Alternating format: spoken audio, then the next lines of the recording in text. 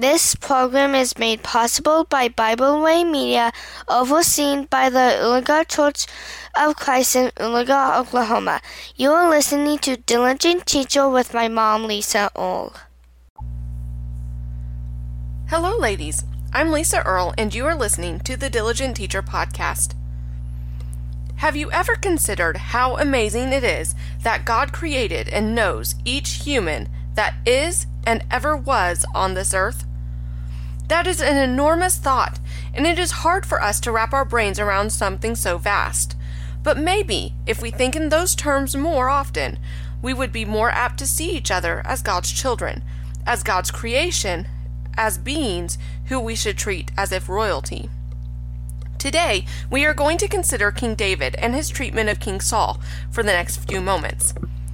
In many ways, David is as great an example of how to act just as Saul is not. Saul was a good king for a while, hence the reason he was chosen by God, and then he let it all go to his head. He started to want to do things his own way. He stopped seeking counsel of the Lord and sought counsel from men instead. It was so bad that God said that he greatly regretted making Saul king, and the Spirit of the Lord left Saul.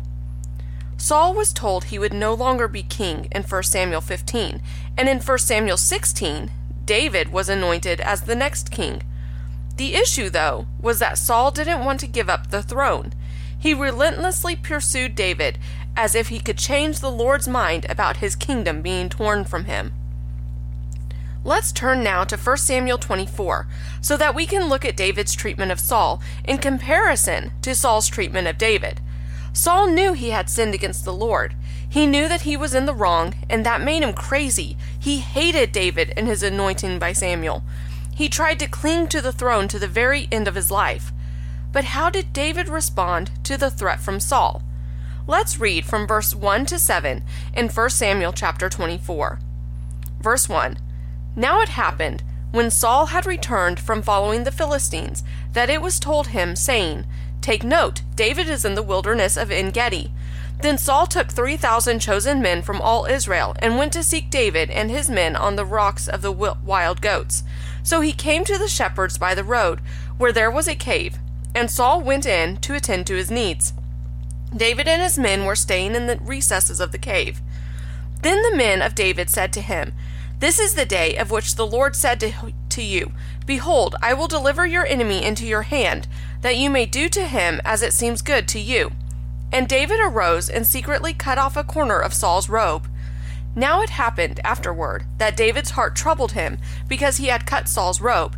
And he said to his men, The Lord forbid that I should do this thing to my master, the Lord's anointed, to stretch out my hand against him, seeing he is the anointed of the Lord. So David restrained his servants with these words, and did not allow them to rise against Saul. And Saul got up from the cave and went on his way. Can you imagine the great self-control it took for David to not kill Saul? He had the perfect chance. Saul wanted David dead, but David would not harm Saul because he was the Lord's anointed. Saul was chosen by God, and David was going to let God handle Saul. He had enormous trust and faith that God was going to take care of everything. But the story doesn't stop. We see David sparing Saul a second time in chapter 26. Verse 1. Now the Ziphites came to Saul at Gibeah, saying, Is David not hiding in the hill of Hachilah, opposite Jeshimon? Then Saul arose and went down to the wilderness of Ziph, having 3,000 chosen men of Israel with him to seek David in the wilderness of Ziph. And Saul encamped in the hill of Hachilah, which is opposite Jeshimon by the road. But David stayed in the wilderness, and he saw that Saul came after him into the wilderness. David therefore sent out spies, and understood that Saul had indeed come. So David arose and came to the place where Saul had encamped. And David saw the place where Saul lay, and Abner the son of Ner, the commander of his army. Now Saul lay within the camp, and the people encamped all around him. Then David answered and said to Ahimelech the Hittite, and to Abishai the son of Zeruiah, brother of Joab, saying, Who will go down with me to Saul in the camp? And Abishai said, I will go down with you. So David and Abishai came to the people by night, and there Saul lay sleeping within the camp, with his spear stuck in the ground by his head. And Abner and all the people lay around him. Then Abishai said to David, God has delivered your enemy into your hand this day. Now therefore, please let me strike him at once with the spear right to the earth, and I will not have to strike him a second time." But David said to Abishai, "Do not destroy him, for who can stretch out his hand against the Lord's anointed and be guiltless?" Again, David showed his great strength in not defending himself by killing Saul, and furthermore, he wouldn't let Abishai do it either. I think this is a huge lesson in how we should treat those who are persecuting us. I doubt that very few, if any of us, have been pursued relentlessly by someone in order to kill us. And in our minds, David even had the right to kill Saul in order to defend himself. But that is not how David saw it. He saw the Lord's anointed and would not raise his hand against him, no matter how Saul had treated him. David understood that God would take care of it. Now let's skip ahead to 2 Samuel chapter 1, to what followed the death of King Saul. After the battle, when Saul died, a young man went to David and told him that Saul's people had fled and that Saul and Jonathan were dead. And how did David react to the announcement of Saul's death? Verses 11 and 12 tell us, "Therefore David took hold of his own clothes and tore them, and so did all the men who were with him. And they mourned and wept and fasted until evening for Saul and for Jonathan his son, for the people of the Lord and for the house of Israel, because they had fallen by the sword." After all of the times that Saul had tried to kill David, after being chased through the wilderness, after being hunted like an animal by Saul, David mourned and wept for him. No matter how much Saul turned away from God, he was still chosen by him to be the king of Israel.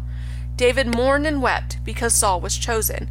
He mourned and wept because Saul turned away from God. He mourned and wept for his very soul and for Israel. This wasn't just a case of someone dying. It was a case of someone who was once faithful and true to God, falling away. And David mourned for him. David mourned for the Lord's anointed. But again, the story doesn't end there. It doesn't stop. In 2 Samuel chapter 9, David decides he wants to show the house of Saul kindness. So he brought Mephibosheth, Jonathan's son, to Jerusalem, and Mephibosheth dwelt there and ate continually at the king's table, like one of the king's sons. I just love the heart of David in these passages. He loved and trusted God so much that he absolutely would not raise his hand toward Saul, the chosen king of Israel, even after God had rejected him. He left the retaliation to God, and instead, he gave Saul every chance he could to relent. And even after Saul's death, David still showed kindness to Saul's house. It's a beautiful story of mercy and forgiveness. If we could all look at and consider each other as David looked at and considered Saul, many of our problems would go away.